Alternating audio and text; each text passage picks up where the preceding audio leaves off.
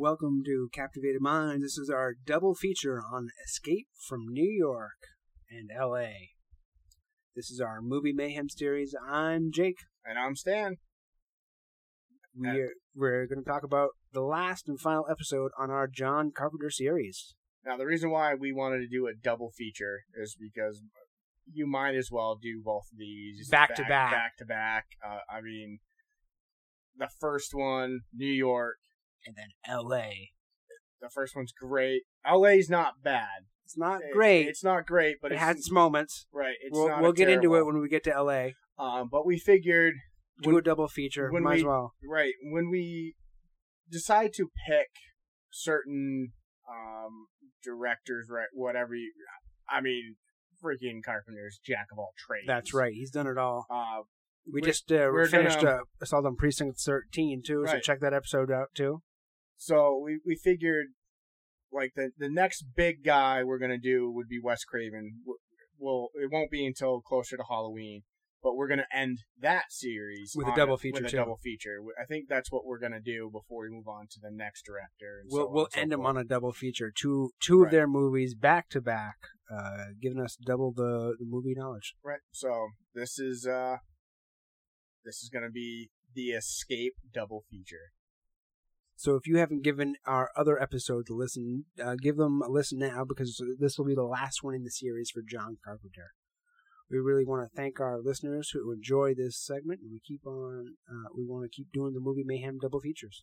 And if there is a John Carpenter movie that we did not cover that you guys are interested in us doing, let us know and we'll revisit them. Because we did cover Big Trouble in Little China, The Thing, Halloween 2. Halloween 2 is kind of a bonus one for us, and Assault on Precinct 13, and these two, Escape from New York and L.A. We figured out we'd do the double feature.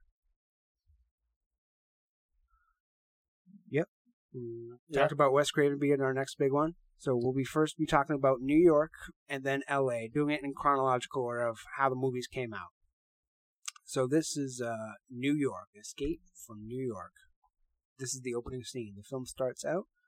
What we can assume is a theme from the movie. We see the title, Escape from New York, in bold letters. The first song, while the title gives us an upbeat tone, it does have a steady beat that cuts through the long title sequence. So we're already hearing Carpenter's signature music really bringing us right into the scene. And it's good. It's distinct. Like it's there. It's something that I would listen to. I think he actually put out his own album of all of his theme music. You can actually find it on Amazon. I almost bought it a while ago. I'm definitely going to look at it. It's a little expensive, but it's all of his like remastered soundtracks all onto one big, and I think it's like a hologram album. Oh, okay, cool. Yeah. Something like that, yeah. I definitely might check that out, because I love the score. His original scores. Right, his original scores, especially in this one. This one's like more different. My type of thing. Yeah, all of the scores are a little bit different. Yeah, and makes it real unique. New Yorkie too. Yeah, very New Yorkie and unique to each film every time he does a scoring. You never hear the same type of sound in each. I think we just created a word though, New Yorkie. New York, yeah. I'm gonna use that all the time. Yeah, you're being a New Yorkie. New Yorkie. 1988, the crime rate in the United States rises 4%. We cut to this little bit of information. It's direct and to the point. It isn't voiceover, so that's a plus. Voiceover can be good and bad. It just depends on how it's used. Then we hear voiceover come on, and it's good voiceover. And it's also Jamie Lee Curtis. I didn't realize that. In both movies. Really? Yep. She's uncredited. That is why. She's the robotic voice we hear. No shit. That's right. That's cool. Yeah. I found that out when I was doing my research, that it's Jamie Lee Curtis. That is really cool. I did not know that. Yep. That makes me like it even better. More, yeah. So I do like how the voiceover of Jamie Lee Curtis flows naturally and it's to the point. It just tells us, the audience, what we really need to know. The computer graphics in these scenes do seem a little dated, but it works overall. The music and the tone of the music help. We cut to 1997, another title card. We're moving through a prison. We hear chatter from the guards in the background, and we aren't sure what is happening just yet. We see New York, and it looks like a grim outlook of what used to be a city.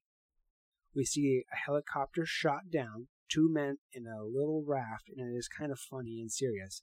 They try to move to escape to get the shot and then back from where they were coming from. We follow the chopper through the back end of the city as it lands at Liberty Island. Liberty Island Security Control. These names are a little over the top, but it does seem like kind of fitting and fits the tone of the film. The first few moments of the film are kind of slow, and it really doesn't kick off until after the 8-minute mark. So once we get 8 minutes, the titles cards and the voiceover, that's when the movie just really pushes it into high gear. We hear a mayday in a restricted airspace, and we see a ship has landed. Air Force One has crashed. Air Force One is hijacked by a group. The president has just crashed in Air Force One in an escape pod in, you've guessed it, New York City. I like how the escape pod looks like It looks like Star Wars. It does. It has like this eggy shape. That's to right. it, Yeah, and it's just it's weird. So here are some fun facts we've found from IMDb.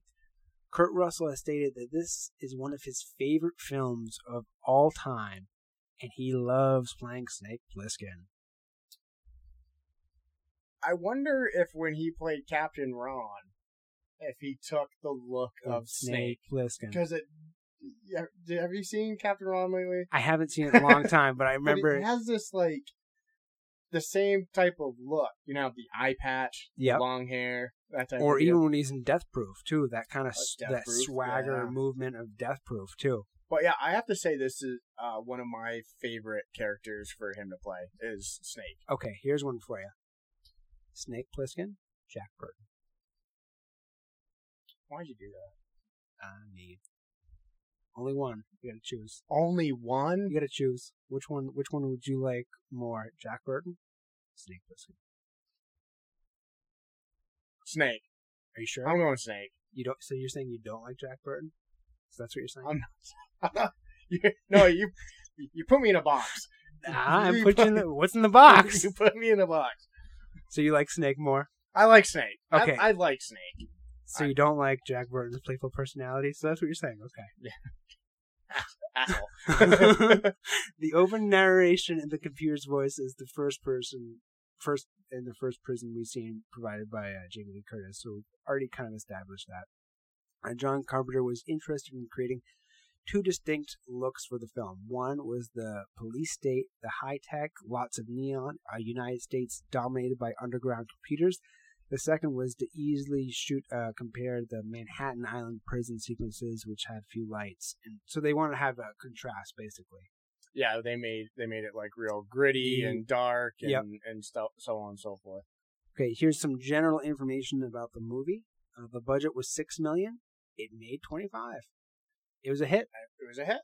Yeah. It was a hit, and it was a big hit. I would still consider this a classic to this day. So nowadays, it would be considered a low-budget movie, like a Blumhouse movie. Right, yeah. So, Get Out was made for $5 million, and it made $100 million. Really? Yeah. So, I remember that. Yeah, something like that, $6 million budget, almost making 30. That's huge. That's huge. That's great.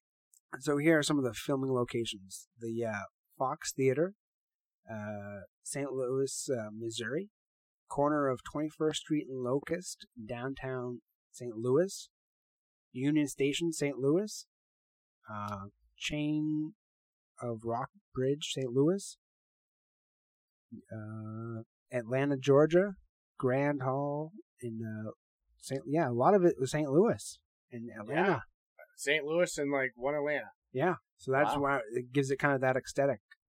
And that's weird. Like nowadays, everything is almost filmed entirely in either Hollywood or Atlanta or New York. Or New York. Toronto. Things. Toronto's a big thing, but that's because of all the different things they can get from Canada for filming. Yeah.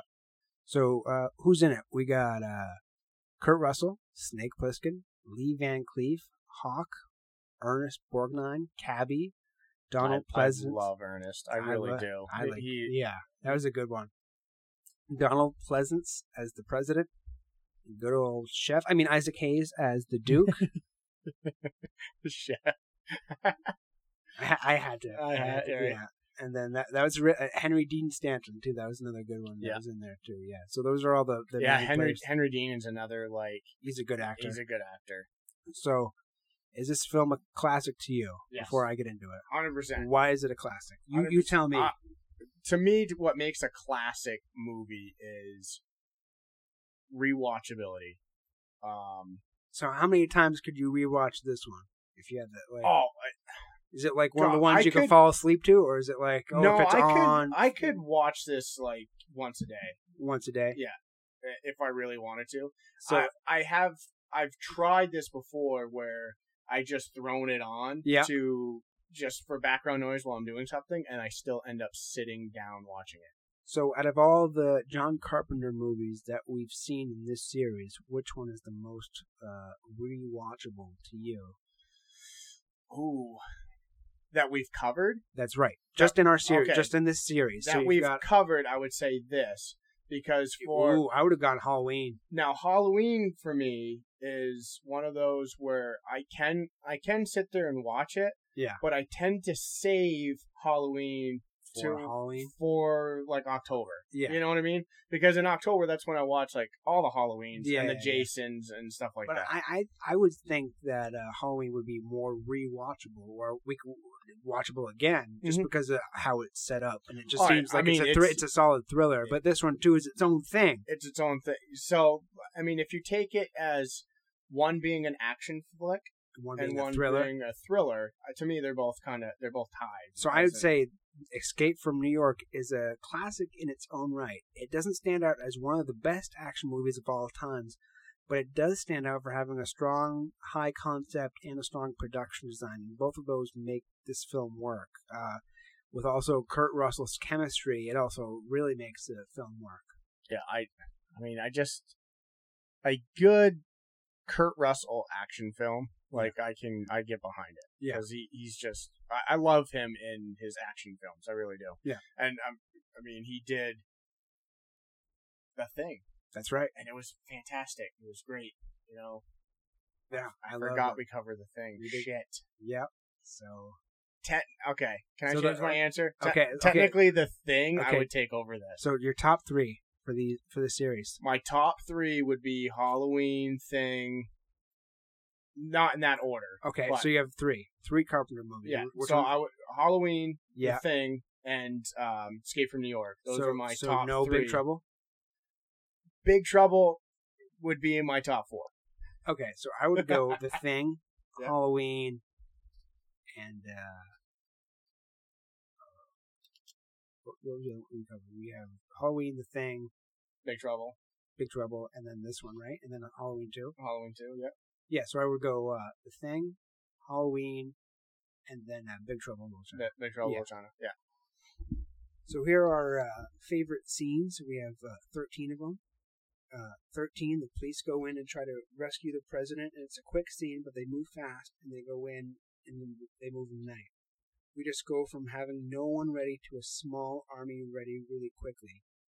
The pod is found intact, and locals meet the cops. 20 seconds, and he dies. It adds tension and shows the power of the city and its occupants. I don't know if you have this question, okay, but I'm going to throw it out there. Yep. In that scene, okay, you see 2 helicopters. Yep. 2, right? You see both of them land, and you see a group come out of one, group come out of the other, and then all of a sudden you see another group come out of nowhere. No, I don't think I have that in my questions. It comes out of nowhere. You're watching you're literally seeing these helicopters land, and 2 groups come out, but then there's this third group that runs like behind a building somewhere and joins the others. So it starts out looking, okay, there's like 5 from this one, 5 from that one, and now there's like 30 people. I don't think I have that in my It was something questions. that I noticed. I think I had other things that I picked up on pretty quickly and noticed.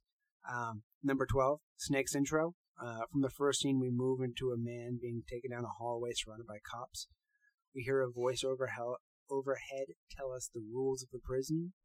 We get teased Snake for a quick snippet, but the scene with Snake and Bob, the two-shot in the office, is great. It is a simple setup, but it delivers what we need. Call me Snake is a great line. We get a little exposition of who he is and what he has done, and then go in, find the president, 24 hours, get him back. Right. What was your take on that little intro scene for Snake? Just the him in the office, just that one scene. It's great. It puts this like it asks you who's in charge in that scene. Him, Snake or Bob? Snake, because I mean Bob's in charge, but Snake pretty much turns it around like, do you realize who you're talking to? That's right. You know, that's why he throws out, because they keep calling him Pliskins, and of course we'll get to that. That's a big joke for both films. But it's like they keep calling him Pliskins, and it's like, what are you thinking? No, you don't call me that. You call me Snake. You know, throwing his authority out there. You don't understand who you're talking to. That's right.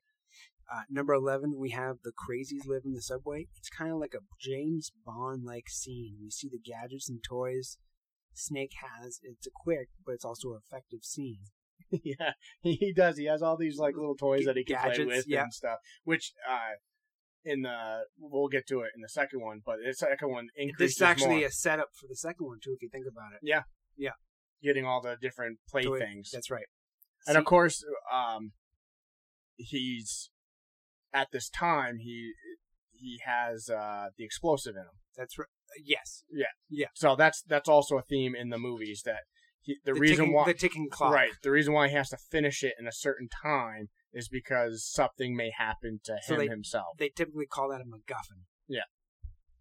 Scene number 10, the scene where Snake is driving the plane on the roof of the building. It does start slow, but it builds very quickly. We see the conversation with Bob get to the point where they each bust each other's balls a little, and Snake finds a spot to land on the top. And the scene continues to build as it looks like Snake will die as he lands, and it could make this movie somewhat different. The overhead shot of the plane right on the edge of the building looking down. We can see the perspective of the building as we see the plane from the aerial shot. Is this a metaphor for how small Snake is in the grand scheme of things? He lands and we just see Snake go off right to work. He doesn't fuck around. He does what he needs to. Now, the World Trade Center and the plane stuff just kind of give it a creepy feeling. The scene ends when we hear the classic music from Carpenter and a small scare in the background hallway. Yeah, it's like, wow. If he was just a couple more inches, he would have fallen right off. Yeah. It would have been a different movie. That's right. So here's number 9. Snake entering the theater, tracking the president's pulse. The scene's quiet at first, and then we hear the music, and we know he's walking into something. We don't know what. It's an actual theater performance, not what we were expecting. Looks like the kind of Wild West. The only words we hear from this area is just the music. Then we hear, "You're Snake Plissken." Snake finds his way into a dungeon where he sees a girl and just keeps walking. Nice boots, Chief is kind of a funny line. He gets ambushed, but takes them all on. The tracer isn't on the right person. So, what I find funny about this is, for one, the scene is funny because it's like a burlesque performance, but they're all men. That's right. And it's a comical scene. The other thing is, he's walking through these areas and not one person is saying anything. He's carrying a gun and stuff, and not one person is like blinking an eye, right? That's right. And then Cabby. Yeah. All of a sudden, hey, I know who you are. You're Snake Plissken. Yeah. Like randomly. Yeah. The taxi cab pickup is kind of funny. Where are you going, buddy? The cab driver is hilarious and dangerous at the same time. He talks a lot, and it's kind of a loose cannon type of friend. He tells us twice how long he's been driving the cab. The Duke has him. The cab driver tells Snake. Snake kind of turns on briefly to find the Duke and save the president. Snake is a special case. The scene showcases each of the characters and their friendly dynamic. So the cab driver tells the Fortress his name is Cabby. Like, what kind of code name is Cabby? do they give Milkman like Milky? Is that his like? Right. Yeah. Oh, because you drive a cab, Yeah, you're now dubbed Cabby. that's right. The scene ends with Snake saying he wants to meet the Duke. Dude. I want to meet the turd. I want to meet the turd. Brain and Snake and the crew go after the Duke. See, again, because the guy's smart, they just call him Brain. You know, right. that's the thing. Or Cabby. Right. They don't have to give names. Right. They can, just allude. And Snake, Yeah. New Brain. That's right. New Brain, and of course there was this, we'll see in the second, because it's mentioned in the second one That's too, right. where you have this, like, all of a sudden he finds someone he knew, and they somehow fucked him over in the past. That's right. And now they're getting what's coming. Right. Cabby just makes a run as they do, and then Snakes holds up the rear. The Duke passes as they all watch from a distance. It is clearly no match for a Snake. A small army of cars roll up.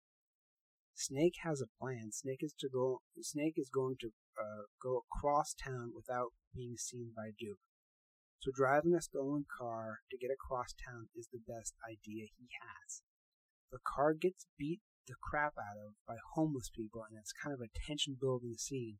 Snake tells them to hold on as he backs up the car through cars. These couple of scenes bring us more into a heist element of a film. 6. Saving the President. It's a great oh crap moment. When Snake jumps right into it and saves him, Snake just goes in, gets the President while killing the two guys, and then telling the President to move his ass along. Snake now has the President and gets jumped by a gang. Brain betrays Snake, and almost instantly, and the Duke shows up to Snake. The Duke tortures Snake, and the Duke also heard Snake was dead. That's one of the running jokes is Snake was dead. You're right, yeah. Yeah. And number 5, the Duke was shooting the President, and it's just kind of having fun with him. It's like a cat and mouse sort of scene. You're just toying with them, messing around. Yeah, taking the gun and shooting around him and stuff like that. On number 4, Snake is taken in front of the crowd of people. It feels like Snake has lost everything, and everything he's fought for is gone. And now he has to fight in a cage match to the death. The Duke has everyone silent and tells them that the President's head will be on the head of his car as the fight begins. Snake also manages to get a couple of good shots in before killing time. He also fights the other guy. The fight slowly starts as Snake looks like he's beat early on. This scene is also cut with the next scene, so it moves kind of fast with the edits. Snake wins the fight, the Duke runs off. Number 3, Brain and Maggie go for the President. We think Brain was a bad guy at the beginning, becomes through for Snake at the end and saves the President. They shoot their way out to get to the President. It cuts back to Snake in the cage as Snake goes after him. I like the kind of back and forth that was going on. I love how they did that because it's showing how multiple actions going on at once. What each character is doing at that time. Yeah.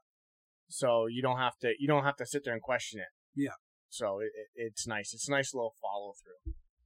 Snake and the gang running from Duke, only to find Cabby waiting for them outside, saving them last minute to make their escape. Cabby came in and has the tape of Snake saving Snake and the President while the Duke is on the run to get them. The scene turns into a heist scene and a car chase, big car chase kind of scene. Everyone is slowly being picked off in Snake's crew as Snake and the President keep running against the clock. Maggie makes a sacrifice to save Snake. Which also you'll find in the second film. It's a running joke. How there's a lot of running jokes. You have all these people that are alive with Snake. Yeah. And then it's just Snake and the President. Yeah. Snake saves the President and the tape and only has a moment to spare. He gets the bombs removed, and as the timer ends, Snake has done the job that he needed to do. Snake comes by and talks to the President. The President thanks Snake and the people who helped him. The president just seemed to be a big old butthole to Snake, and gives Snake this awful feeling that he had saved the wrong person. They set up a sequel towards this film, and it was a good idea. Snake does get the final laugh with the tape he had. Snake was the winner of the film, and the guy did what he did, had to do what he had to do, basically. I like how the president gets saved. Yeah. And like, all right, you have to be on camera in 2 seconds. So they like pretty much like cover up all of his wounds with makeup. Yeah. Throw on his clothes. Okay, now you are addressing the world. Yeah. In not a lot of time. So here are some of the questions we had while watching it. How come they could track the crash before it happened and yet watch it happen before they did anything? Yeah, you're seeing Air Force One. Yeah. And you're like, okay, this is where it's gonna be. Why not have people already take off already to intercept it, or you're then realizing, oh, the president's gonna be lost in the city. It took some time. Yeah. When you could already have boots on the ground searching. Yep. What does David 14? Is it a Bible reference? Ooh, I don't know. Is it? I don't know. Yeah, I don't know. Maybe. I don't know that one. How come we see our main character before the president, and then it cuts back to the other stories? The opening scene shift around a little bit. Is it jarring? Yeah. So how can they track the pod so fast? That was the other big thing. Well, the weird thing about it, when they're tracking, I noticed when they're tracking the plane. Yeah. Right. It was almost like the plane crashed before the pod was ejected. That's right. That's the odd thing about it. It was a little jarring. Yeah, it was just like, there was no, oh, the pod's been launched and we're tracking it. It was pretty much, oh, the plane went down. Oh, here's the pod. Yeah. Type of thing, yeah. And how does the vice president know so fast? Yeah, that's the other thing. That was a little weird. It was a little weird, just like instantly know that, oh yeah, the president's been... Yeah. The president automatically was held hostage. That was like... The big thing. I know. Yeah. It's 8:45 p.m. How long does it take since the crash? So there's a kind of a time jump, if you noticed it. There is a time jump. It goes from... How long has the president been from the accident to the landing? How long has that been? And then from the landing to when Snake gets there, how long has that been? It seems like it was a while, doesn't it? That's right. Yeah, it seems like there's a long period of time between the pod landing and then Snake landing the plane on the roof. Right. Yeah. And then we have the ticking time clock with Snake, so we only see that time clock coming down, but we don't know how long between the two events. That's right. Right. Where did Snake get the smoke and the match from, or did you just have it? I bet you just had it. Okay. I bet you it was one of those things where it's not really said, but it could be implied that they searched him before they came in. Yeah. And it's like, I still have this. Yeah. How long has Bob had the deal in the works? And if the president didn't go down, where was Snake going to be used? Well, I think Snake was automatically going to be put in New York anyways, right? Because of his crimes. I don't think so. I think he was going to be put somewhere else, but you because think maybe used as another form of military asset. Yeah. That could have been, yeah. So they're using modern GPS to find the president? Weird, huh? Think about it.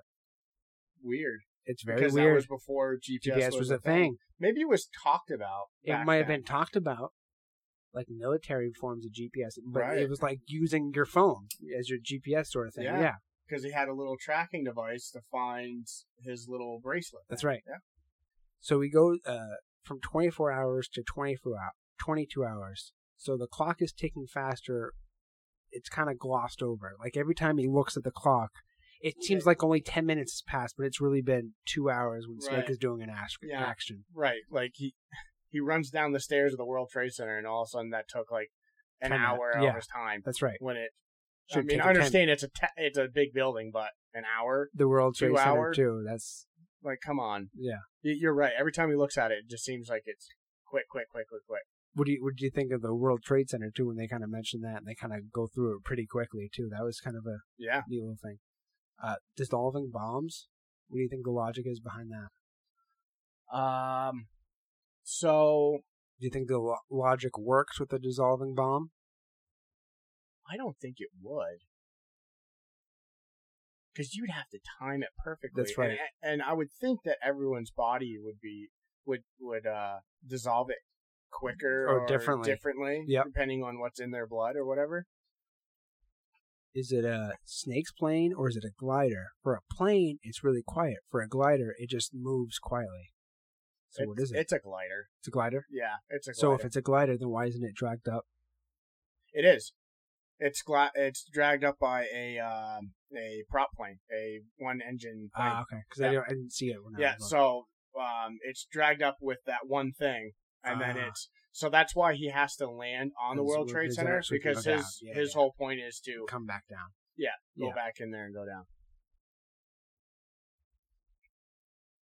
We see Snake loading his gun as he walks through the rubble. He's not only loading it; he's like building. That's thing. Right. Why didn't he load it up in the World Trade Center? I know he waits until he gets on the ground. That's right. But he's already in it. He's throwing a magazine in. He's adding a silencer. He's building. Why the didn't gun. he do that when he was walking down the steps? You would think that would be something you would do because you have time.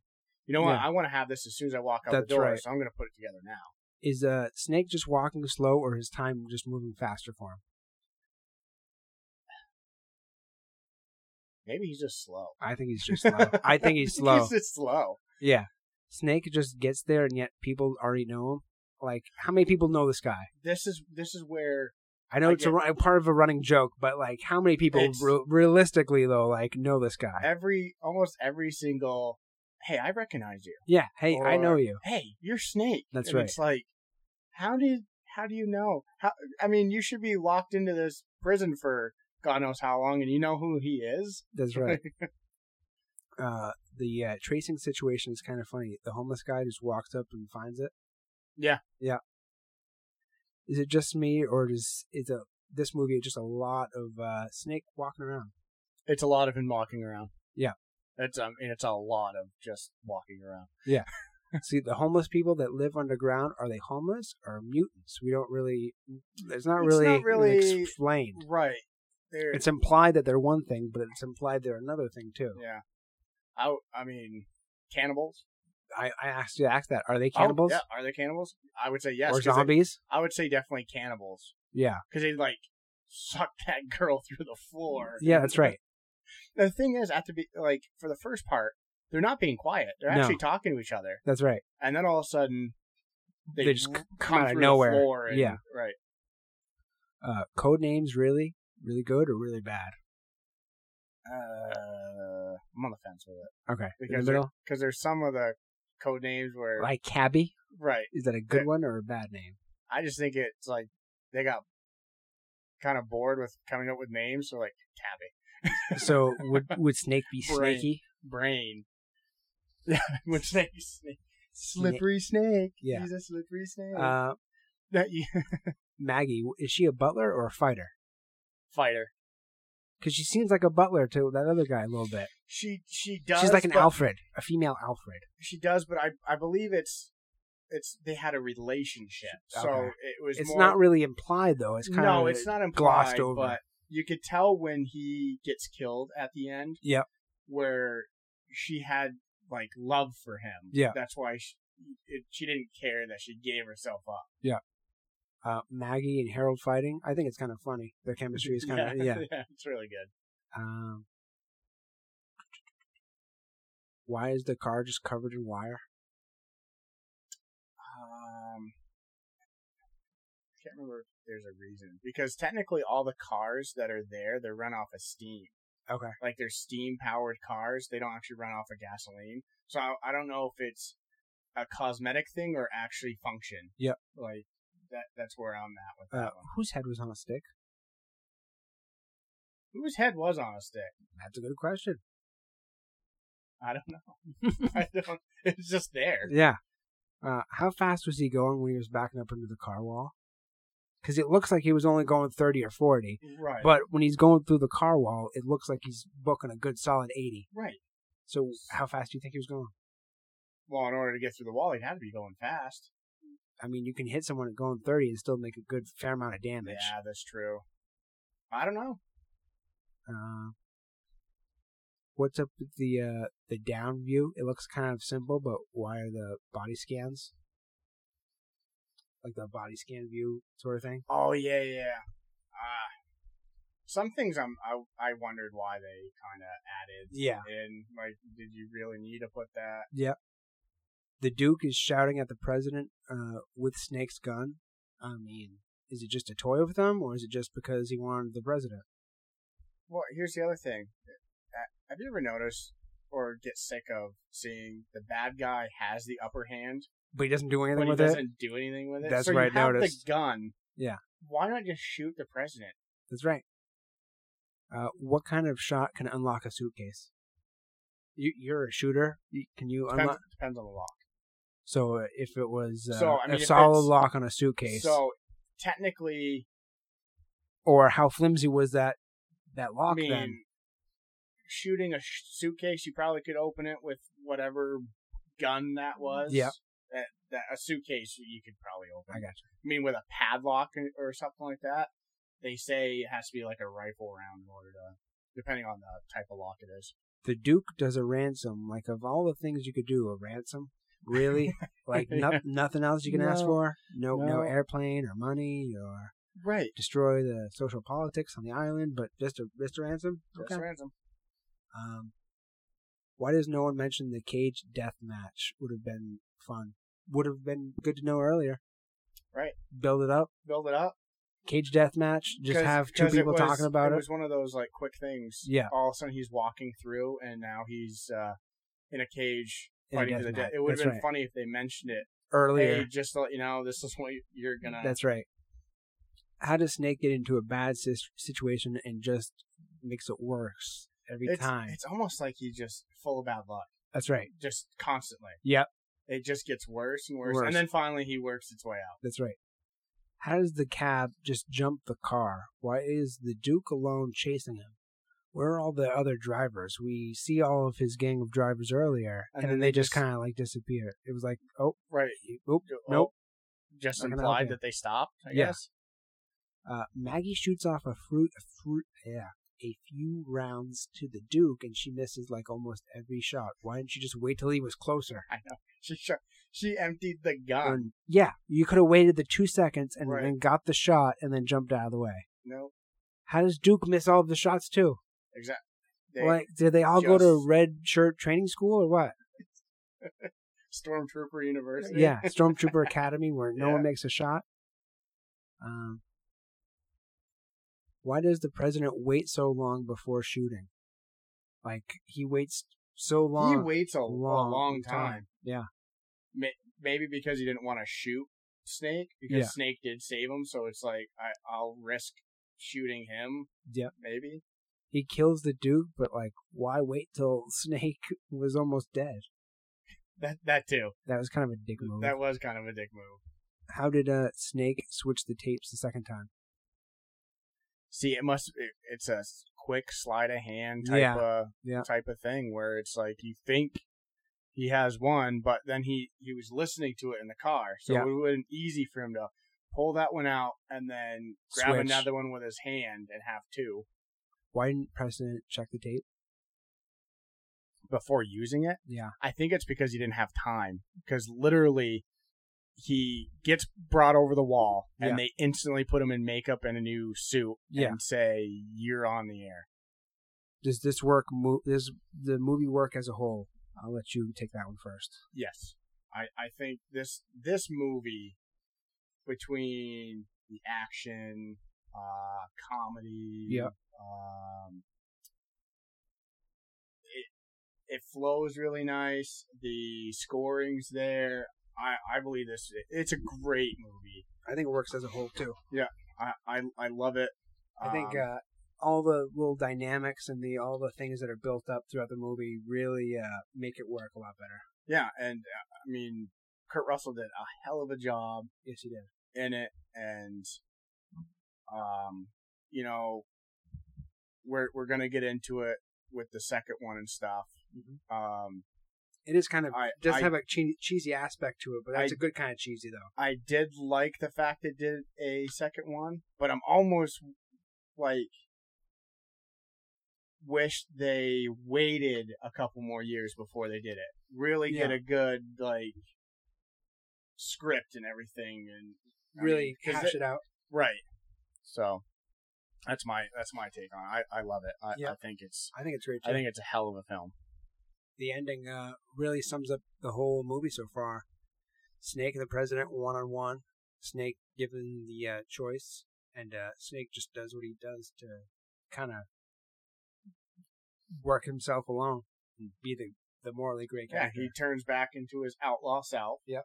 And when the head dude says, "Hey, Snake," that's when he goes, "You call me Pliskins." Yeah. You know, again, it went from showing him who's boss. Like, you don't get to call me Snake. At the beginning it was, "You call me Snake," because he called him Pliskins. And at the end it was like, "No, you don't get to call me Snake. You call me Pliskins." Yeah. So that was a nice little touch. Yeah. Touch on it. This is Escape from L.A. We begin with title cards like last time. A different type of music. We feel like we are in something different, but something we've seen before. We begin seeing and hearing different things a little bit than in New York. The music seems to be a little bit more upbeat than New York. It seems to almost be a little bit less robotic, and the music is being blasted. But there's a lot of similarities too. Just in in seeing the only difference is this is, God, what year is this supposed to be? 2000, late 2000s. Yeah, something like that. So it's far beyond the Escape from New York. Yes. It takes place years later. We begin this movie in 1998, and again, Jamie Lee Curtis is talking to us just like in the first film. We can clearly see a racist president ranting on about nonsense. No, it's not the news, it's the movie. A big earthquake destroys LA in the year 2000. The president becomes president for life. LA becomes its own country. LA becomes its own wasteland. You know, when you're watching this, did you kind of look at it and went, that's not supposed to be the news. Man, this sounds like it could be 2020. Yeah. You know what I mean? Yeah. Like, it's close. It says 2013 in the movie. Right. So 2013, so we're not far off. No, we're about 7 years, but still not far. A news anchor gives us a little bit of exposition of who Snake is, just so we catch up on who Snake is a little bit. Here's some fun facts from the movie. We find most of our fun facts from IMDb. That's a great source for us. According to an interview with John Carpenter, Kurt Russell not only came up with, but wrote the entire ending of the movie. I didn't realize he wrote the entire ending. Yeah. Oh, that's cool. I just thought he was just like a co-writer. I didn't realize he actually wrote. I think he's credited for writing the whole ending, which is pretty neat. Yeah. That's awesome. The film was caught in development hell for a long time. The script was first commissioned in '85, but then Carpenter did some other projects and had to come back to it. Kurt Russell and John Carpenter got back together, and that's how they got to Escape to LA. I mean, you can't really do one of those movies without the main guy. Like, without either one. They have to both do it. That's right. They're in it to win it. Or I couldn't imagine watching it if you either rehired someone to play Snake or found a new director to direct the movie. Or to have both of them in limited capacity, too. That wouldn't be the best idea either. Kurt Russell actually says that playing Snake Plissken was his favorite character to play. Do you believe it? I kind of do. Yeah. He's one of those, like... chameleon-like actors who could be anyone. He can do anything. Like, when you're watching his movies, it's the same as, like, if you're watching, like, Johnny Depp play a part and stuff. He kind of, like, immerses himself into the role, and you can tell it's not... just Johnny Depp. It's him being someone. It's him being someone. Yeah. And it's just weird because you look at him playing Snake, and then, God... a movie like Sky High or Sky High, but you can also see the differences between, like, Captain Ron. There we go. Yeah. Captain Ron. Yeah. Even though they look similar, They're totally different. they're a totally different person, and you can see and hear the difference in the two characters. Yeah. So the budget was right around $50 million. It only made $9 million roughly in the U.S. Now, That's a huge drop. That's a huge drop. Now, I wonder why. Now, we'd have to do some more research into the movies of that year to see what it was up against. And I believe me and you discussed this before. This one isn't our favorite between the two. We both love New York. New York, but we wanted to give LA just a little bit more of love too, because they're both Carpenter films. I'm wondering why it did so bad. It could have been it was a bad year for movies. I know this year's been a bad year, somewhat for movies too. So they have good years and bad years, but it only made gross about $25 million and something. So it only made about half of what it really did. I wonder if that's why there has been a third one. That would make sense. So here's where it was filmed: Texas, Long Beach, a water park resort, Los Angeles Sports Arena, Miami, Florida, and then Universal Studios on the back lot. So the sports arena must be when the pointless scene where he's playing basketball. Yeah, I think that's it. But the water park scene, you could tell which one is that too. Right. It also filmed on the back lot in in Universal again, another set location. They just had multiple locations for the set themselves, and then a Los Angeles theater downtown. Yeah, so they pretty much stuck with one area. I mean, there was a few outside, but so who's in it? We have Kurt Russell, that's Snake Plissken, Steve Buscemi. Love Steve. Oh, love Steve. This was a funny little role. Man on the Stars, Eddie. Peter Fonda, Pipeline. I like Peter Fonda in this one. Yeah, Peter Fonda is good in this one. Yeah, and then Cliff Robertson, Pam Grier, Bruce Campbell. Bruce Campbell, I couldn't even recognize. I know. It was weird. And I didn't like it. You couldn't because they had to throw so much plastic because he needed to look like he's this obsessed surgeon or like Elvis. Right. So they made him square. His face was real square. They filled in his jaw. They had right. It would look just so weird because the man has an amazing face. That's right, and it's very recognizable. That's right. So I'm wondering, and his voice too. And his voice. So they had. It's almost like hey, you know what? We need to add more padding here on his cheeks because they indent a little bit. Yeah, so they puffed him out a little bit. I can't believe that. So that's who's in LA. But I love Steve Buscemi. Even though it was a small role, it's a small role. Most of the time, I don't think I've ever seen. He's never mained a role. I don't think. Fargo. Oh, Fargo. Yeah, Fargo, that's right. He's the main guy. Then Reservoir Dogs. He's one of the main guys. Oh, so I guess he's done a couple of them. Yeah. Oh, and Airheads. Yeah, see? Oh, I forgot about Airheads, too. I forgot about Airheads. Yeah, so he's the main guy in a few of them. He is a main guy. He picks and chooses. I do love him in his little short little... And that's why I like these movies. You have these real actors. They're not like some B. No, they really want to probably work with either Kurt Russell or John Carpenter, or both of them. They really like these movies. But it's cool because it's they play this small little role. Yeah. And then they end up maybe dying 2 seconds later. It doesn't matter. It doesn't matter. It's the role. I mean, it's you know what? I'm going to star in a Carpenter movie with Kurt Russell. It's like Steve Buscemi in Big Fish. He was only in it for maybe 10 minutes, but his part is just a little weird, but it works. It's there. Would you think this film is a classic before we get into it? I would not put this in. I would not put it as a classic. I would put New York as a classic. I understand. Yeah, me too. You know what I get mean? That. Yeah, So, New York is definitely a classic, but LA would not be a classic. Not a little bit. I mean, I don't think it's a classic either. But I mean, people did flock to video stores and things like that a long time ago. And we can see that New York was probably a lot more popular. Right. But LA is a little bit over the top. So that's the thing. I think it's because it was over the top. And it was a long time between sequels. Yeah. That could have been I think that's something to do with it. Because New York is the classic out of both of them. Yeah. New York kills it out of the park. It's one of those things where, to me, if I'm watching New York, and you'll watch it. I'll watch LA afterwards just because why not? Yeah. But So if New York or LA is on TV midway through, which one do you watch? If New York is midway through, I'll start and watch it. So if But LA, if LA's not, on, if LA's on and it's midway through, do you change it or do you watch it? I think I change it. I change it. I would change it because I think midway through he's playing basketball.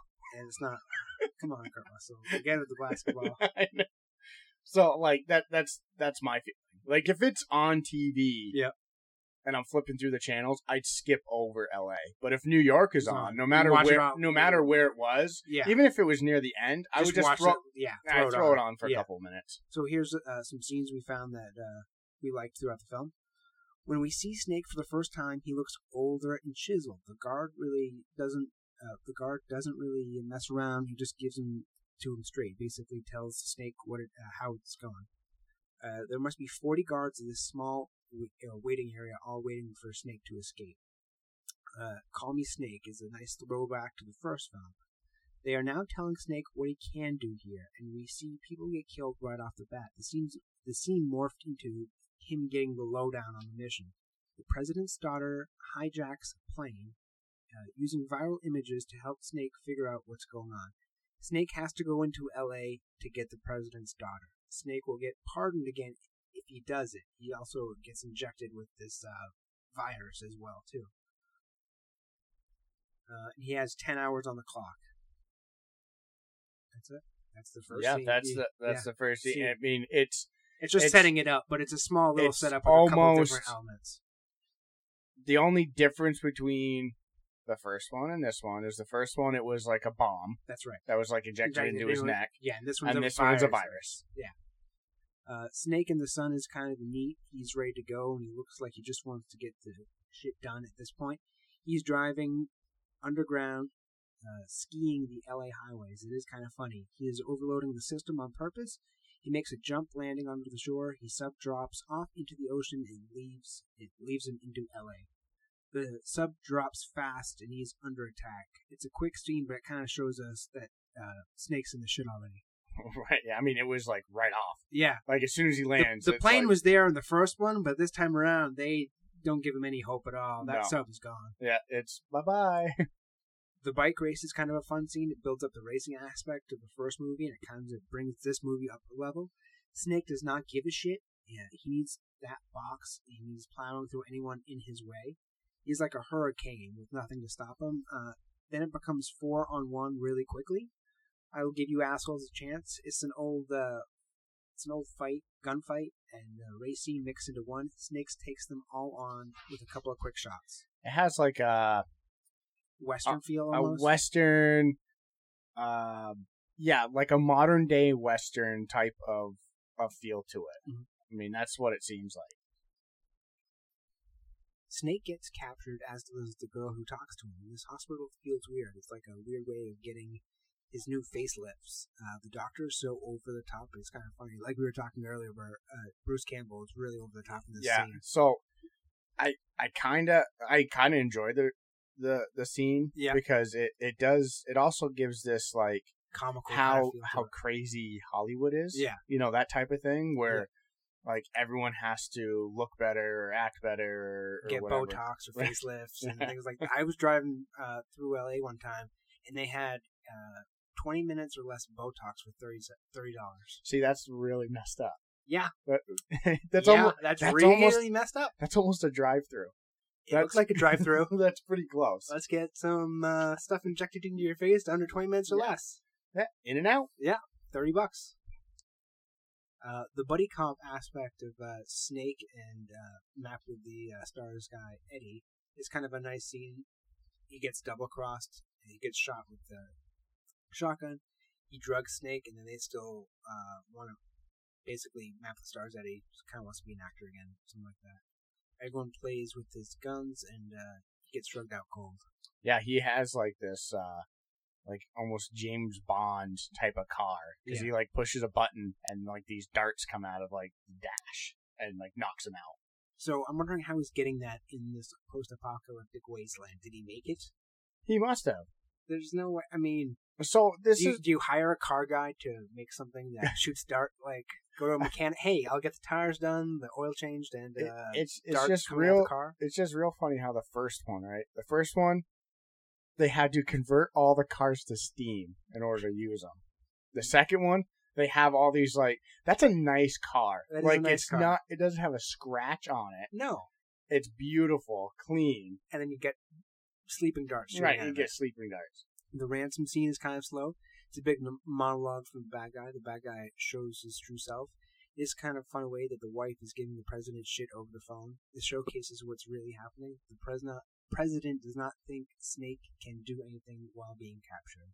Yeah, you see that back and forth where it's like, okay, we hired Snake, but we really don't think he's going to accomplish this mission. So, like, we got to prepare for Something to do else. next.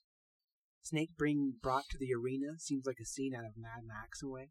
Snake notices the guy that has his jacket on. It's been a running joke throughout the movie so far. Snake is brought into a fight to a nod of the first film. It's like basketball to the death. Makes the scene kind of funny for anyone who doesn't know sports.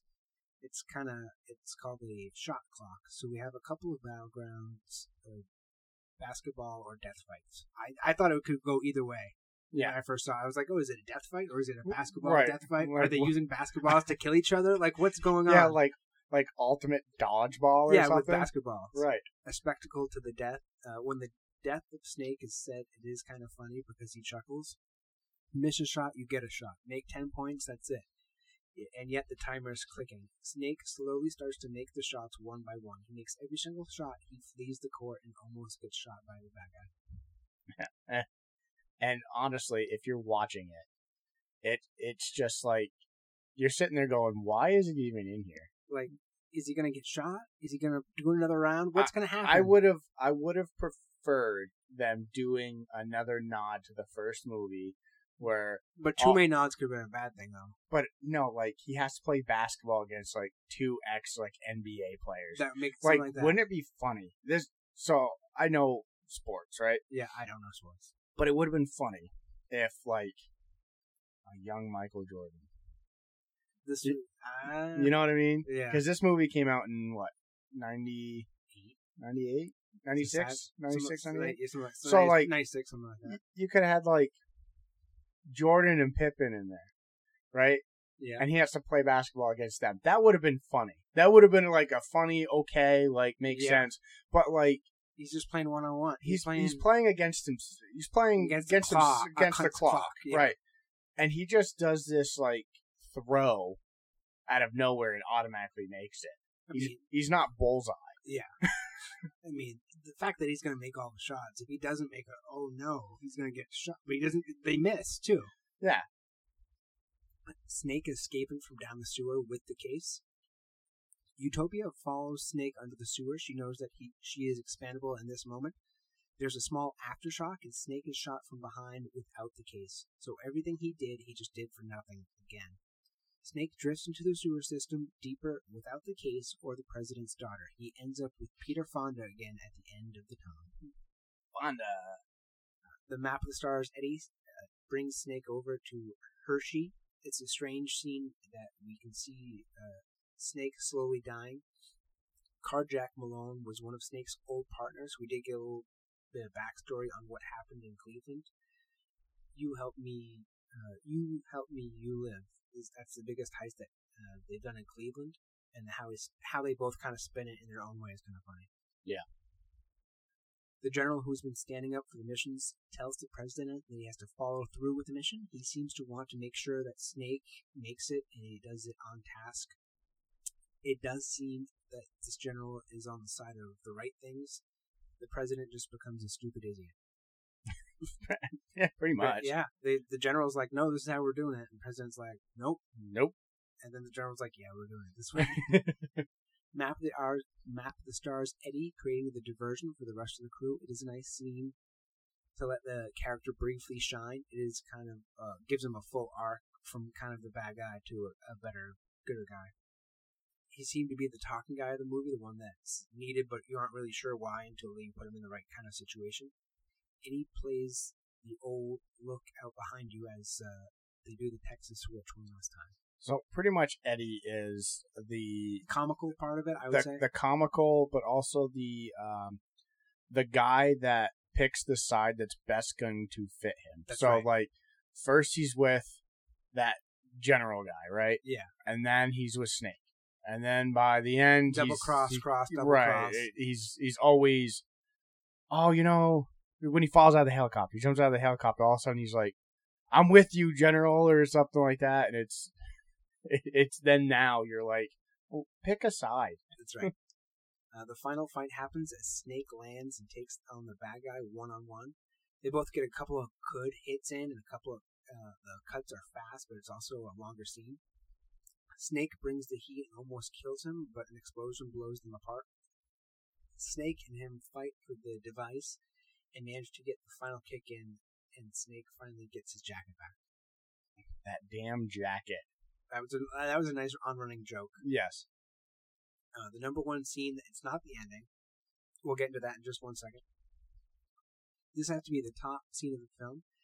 Snake was not poisoned, and it all changes the dynamic of the story. They had to get him to get this case for some damn reason, and poisoning him was the best alternative to do it, basically. They're like just blackmailing him. Snake realizes what happens because he got tricked. They gave him the flu instead of the real virus. What can Snake do? The president really shows his true colors to everyone by trying to kill his own daughter. Snake gets the final say in the last laugh. Yeah, I mean, it's a really good ending. Oh, we're not at the ending just yet. But, yes. Yeah. Not yet, Yeah, but yeah. It is. I do enjoy the ending. ending of this movie. Yeah. Here are some questions we had while watching it. How's the news able to get, like, I don't know that one. Why the hell would they re-elect a president for life? So, For life? stupidity. Maybe. It's one of those. Okay, so this is how I took it. The guy in the movie reminds me of Hitler in certain aspect. I get you. Now with Hitler, He was a very like fucked up individual. That's right. But he was an amazing talker. Like people. Right. So that's what happened with this I guy. think that's what happened. Like, if you are an amazing talker and you make people believe that you can do whatever, you can right. Yeah. Instead of being like a normal humans and people, we cut LA loose. So that was another big thing. They're just like, nope, bye. Yeah, bye. Oh, your city was destroyed by an earthquake? See ya. Well, guess what? You're on your own. Did the news of the events of New York are they told to everyone, or is it just supposed to be a top secret mission? Because everyone in LA seems to know about Snake's New York mission. Yeah, like see, that's what I didn't understand either. Everyone knew. Oh, we knew what you did in New York, but I thought it was supposed to be like this top secret mission. Yeah. And I mean, it's not like he left with a good rapport with the president after the first one. No. Because so why would they say anything? Everyone expects Snake to be someone else, so it seems like it could be an on-running funny joke. Yeah. Yeah. Why does the guard tell us everything back to Snake? So basically, he's just retorting the first movie kind of back to us. So what I kind of took from that was, it's almost like you could watch this without watching the first one. Yeah, type of that's deal. right. That's where I noticed. You know what I mean? Like it's own thing. Yeah, they'll acknowledge some of the previous events, but they won't go into like, oh, this is what happened, sort of deal. Because that's why I believe that you don't see. It wasn't called like Escape 2. No, it was like they literally put Escape from LA. Right. So someone looking at them without realizing when they were released or whatever. You really don't know what's what. It could be, you could call it just a Snake Plissken movie. Yeah. You know what I mean? Simplify it a little bit. Yeah. So, I mean, I think them every so often mentioning what he did in New York is just so if people never saw the movie, they kind of have an idea of who this guy is. Yeah. Why don't the guards tell him what he has to do? The guards seem to be kind of scared of him at first, and then they're kind of like, meh. Yeah, I know. At first, they were they were really Scared. like scared. Yeah. But then it's like it was almost for like show. Yeah. You know, when they're around people, out and about. Oh no, this is Snake. But as soon as they're behind closed doors, it's like, oh well, it's just Snake. So here are some more questions. What's up with the mini discs? Don't you think that they have something better besides mini discs? No, I mean GameCube was one of the best. But the nuclear codes though on a mini disc, I know, like it is so this far into the future in this kind of world. Do you think they'd have something else? You would think so, but if they can make I think it's because we now live in this world, digital era, right? Where back then, I mean, this was around when we were growing up. We had cassettes. CDs weren't very like they were a little bit of a thing, but no one really had them. They had cassettes. Yeah. So when you see this small little disc, they think, oh, that's the future.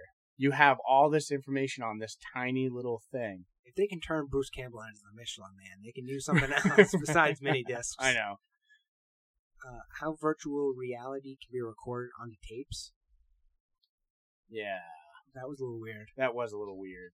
Like, if you're recording virtual reality, why put it on a tape? Why put it on Why not put it on a mini disc? Yeah. So it's contradicting themselves a little bit. How many people in this space were holograms? It would have been mind-blowing if every single person was. Yeah. Could you imagine? Because there was, a few at first and then a lot of them? Right. Yeah. But it would have been funny if, like, the entire time, from when he was in the truck till everything was done, there's not a soul there. He's, like, by himself. Yeah. Right. What the hell is a nuclear battery? I don't know. That's scary. Right. Is it a nuclear-powered battery? I'm thinking like a nuclear-powered, like, AAA battery. That's what I'm thinking. Just says nuke on the side of it instead of Duracell. Why does it need a nuclear sub? Okay, so the nuclear sub, it would never run out of power. But it, like, destroys itself when he lands. I know. That's where the waste is. Because he crashed. It's because he decided I need to get there as soon as possible because the time's running out. Yeah. And then he forgets to put the brakes on and crashes it into the island. So it's been 2 hours on the clock already? The clock was moving a little fast, I was noticing. Like, every time they cut to the clock, it'd move exponentially faster. Right, and it's the same as the first one. In the first one, a lot of things would happen, and he'd look at his watch, and it doesn't seem like time went very far. And then, like, something quick would happen. He looks at his watch, and all of a sudden, like, 4 hours had passed. Yeah. Why doesn't Peter Fonda get a better intro? I don't think he needed one. Well, he has a good exit, so that makes sense. It was one of those things where as soon as you saw him, you're like, I know that guy. I know that guy. Like, as soon as you saw him, like, you didn't need anything else. I loved how he played this just, like... Old hippie. Yeah. Like, old hippie surfer dude. I loved it. I really did. So how many aftershocks do they really get, and how much acid rain do you think they get? Because they got a fair amount of both. Yeah, like a lot. So, I mean, it must have been tons. And they talk about the afterquake. And here's the thing. They talk about the aftershocks. They keep talking about aftershocks, but if I remember correctly, you need to have earthquakes and then the aftershocks. I mean, is it just constant aftershocks after the big earthquake? That could have been. That could be a thing, maybe. Sunset Boulevard being a war zone, that was kind of neat. That was really cool. Yeah. How much does Snake have to pay for the information? They never really discuss how much he has to pay. No, they don't. So can Snake walk through this many people without a single person knowing who he is in this place that he went into? Well, it's the same thing like the first one. He walks blocks with a gun and everything, and not one person looked at him. Not one person like gave two shits. And then he goes into this one place, and everyone recognizes. And then everyone recognizes it. So it's maybe it's a throwback. To it's maybe a throwback to the first one where he can like walk anywhere and no one's gonna say anything. And then it's like, man, you look like Snake Plissken's. Why does the black why is the black box just in the open as the parade goes through? I don't know on that one. It's just there. Yeah. Why does one guy take his jacket off, but he leaves the rest of his stuff, and Snake stuff's all there? Yeah. He just leaves Snake's stuff. He just leaves all of his stuff. Map of the Stars, Eddie is like Cabby and has kind of first. It's kind of like the bird. I would say it's the same type of character. Yeah. How the hell do they get through L.A. in just minutes? If he's running, is he running? Like L.A. is pretty big. How is he getting through it so quickly without the nuclear subs? Right. So we were discussing this actually. Like, wasn't on the podcast. I think it was at work. We were discussing how it seemed like he got through L.A. really quickly. He's all of a sudden he's like here, Beverly Hills, and then downtown L.A. and then Sunset Boulevard. And I'm like, even without traffic, there must be cars in the road. How is he getting that? And you've been to L.A. That's right. I lived there for 3 years. Yeah. I've never been, but I even know how vast it is. And for him, and the time just is slowing down. It's like he did it in 10 minutes. God damn, how'd you do it that fast? Who gave the weird doctor a license? We talked about this earlier too. Bruce Campbell's doctor. Who gave him a license? Right. Who gave him a license? I'd like that. I like that it's him. Yeah. Like, I really do. And I'm surprised, actually. It would have been better if they didn't even give him credit for it. That would have been You know funny. what I mean? Just a one-day role. Everyone, like, he maybe mentions it during an interview or something. Like, everyone has to go back and look at yeah. Why is the girl so hooked on Snake already? Quick. She's like... Quick. She's in love already. Yeah. And then she dies. How is all the information on from these satellites on a small disk? We talked about that a little bit too, but how can they put it from the satellite to a disk? That was this question. See, I don't know how. You would think you'd want to keep. See, I don't know. There's some things that just doesn't make sense. Why is the world code 666? Because why not? Because that's the end of time. That's the end of everything. Yeah, but the codes though, you could do 1, 2, 3. They do 666. They do 666. Why does the president's wife sound really mean over the phone to him? She really gives him the business. So, like, she really lays it down on him. See, I love that because you see him as this. I'm the president. I'm this like badass, rough. And he kind of like, as soon as his wife is yelling at him, he kind of like folds. You know what I mean? Yeah, he turns into like a baby or something. Yeah. So I kind of like that whole aspect of when he's around people, he's this big tough guy, but at home, his wife wears the pants. So we have Kurt Russell just running around playing basketball. Really? Like? Yeah. I didn't really. I did not. I don't think that scene was really neat. I did not like the basketball part. During Snake going down what appears to be a water slide, during Snake going down the water slide, they seem to play some pretty good music. Why are they playing the music while he's going down the slide? I know. The scoring in this movie was really good, though. Yeah, but just the weird. But it was just weird. With the music thing. Surf's Up, Big Quick brings a fun kind of aspect to this series. That was kind of a question. I was like, okay, it's kind of a fun scene. So it's a fun scene, but again, it's a very random, like, Surf's Up. Yeah. There he is. So how fast is this wave going to go faster than the car? I mean, you're talking... The car's going, what, 50, 60? He must have been going 50, because he punches it. Yeah. And that wave must have been going at least 70. Why fly off the Hollywood sign? Nothing taller? Yeah, not another building nearby at all? No. How many rounds are just wasted to be shot up in the sky? They shoot a lot of rounds. There's a lot. All these people, they're all stormtroopers at heart. Yeah. What do you think? 300 rounds? Had to be. You had like 50, 60 guns aimed up at these guys. All just... And not one touchdown. The president's just a big pain in the ass throughout the whole movie. I don't really sympathize with him at all. No, I don't. Eddie does the old switcheroo a couple times pretty fast. At least one time you don't notice it. That's pretty fast. Right, yeah. How can you aim a gun on a glider? Carefully. You have to have one hand, and then, what if you accidentally shoot the glider? You're going down? You're going down. You're screwed. How can everyone fit in the helicopter? Is it like a clown car? Everyone just like folds in on top of each other, and then the helicopter goes up? Because they get a lot of people in the helicopter. They do get a lot of people in a helicopter. You can fit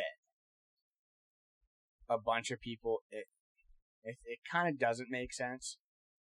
I thought it was a clown car. Because the type of helicopter it is. Because when you see that many people, you think of like a military, like Black Hawk helicopter, not this like dingy, small. It's almost like this news helicopter they're using. Yeah, I don't think you could fit that many people in. Does Snake give her the real one or the fake one? We don't know.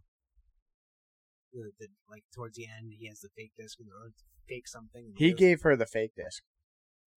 Well, sorry, spoiler alert. Yeah, so that's the thing. We don't know at that. So at that point, right? We didn't know. No, because at that point, if you're watching it for the first time, at that point, you're gonna sit there and think, okay, you think he gives her the real one because he kind of like tells her to jump out of the helicopter to get away from everyone. So like at that point, you're sitting there going, okay. She has the real one because she'll get away. You would think. Yeah. That's all we got for questions. The ending. Yeah, let's talk about the ending. We've talked earlier about pulling the Texas switch. Snake pulls a Texas switch on the government and the president last minute, as he had the device and it's clearly his scene. It's another great what the hell is going on kind of moment. We see Snake bring the entire world back years and years as he wipes out all the power on the planet in a single instant. He also gets to enjoy a final smoke.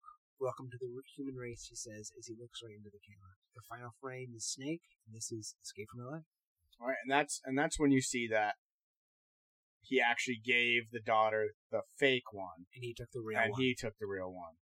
And just putting everything back to the Stone Age. I think the ending was good. The ending I loved. Was built up a little bit. And of course he was the hologram. Like he used the hologram. Because they mentioned it earlier that he lost it. He mentioned it earlier that he lost it. But that was on purpose to really use it. Use it later. Yeah. Do you think they would ever remake it or reboot it again? The way things are going, I honestly think they might. So if they do remake it or reboot it, what would you want it as? A series or another movie? I'd like a series. A series? Do like a Netflix series. 10-parter? Yeah. Something like that. Like maybe... Kurt Russell might be too old for it, though. That's the thing. Because it would be cool to see him... You could do a couple of different ways. You can either hire a new guy, which I don't think I'd like, but you could hire a new guy. What about girl? Or girl. Either or. Either or, because... As long as they, give the persona of Snake Plissken, it could work. Right, it could work. It could be like a James Bond kind of role. Yeah. It could be. Yeah, you're right. So, either or, you could do it that way, and you could actually you can make it like a prequel, where everything leading up to New York, right? Or everything after LA. You could do something or like in that. Between. Yeah. Because we hear about Cleveland, but we're never really told about what really. It's like implied. Yeah, so you could do Cleveland. You could do a whole Cleveland. Oh, yeah, so you could see there's another city where you could do that, and we talked about this too. What other city would we like? And we're talking about like Detroit. Yep. Chicago, Texas, Austin, Texas. One of those would be cool. Boston, maybe. Washington. Yeah. So any one of those cities would be cool. But I hope they don't remake it, but it just seems like they're remaking everything. Anything and everything under the sun. It won't. I mean, if they have Kurt Russell again, then it might be good. But if they don't have him, then it might not be as good. It would be nice to see him reprise his role, but it's almost like a passing of the torch type. That would be kind of neat. That would be kind of like. Maybe he's training someone to become Snake Plissken, sort of thing. This concludes our series on John Carpenter here at Captivated Minds. This is our first double feature episode, too. Yeah, so for what we're going to be doing, when we go to finish a series of movies. We're going to do random movies here and there. Those aren't going to really count. But when we throw big names out there like Wes Craven, John Carpenter, there's going to be a few others. We might do Quentin Tarantino, stuff like that. We're going to do double features at the end to kind of like really cement the movies. Send them off, yeah. right. Yeah. I mean, we'll pick like some of their best ones to do it. If you would like us to review a movie or give us ideas for, other shows, like our Conspiracy Corner, or things even you want us to talk about too, anything, or really. our heavy hitters or whatever, email us at captivatedminds2@gmail.com. That's captivatedminds, the number 2@gmail.com. Our Instagram is at Minds Captivated, and our Facebook group is Captivated Minds. And I have everything in the show notes. And the email in our show notes, you can actually click on it. It brings it right to your mail. And that is it. Thank you. Thank you.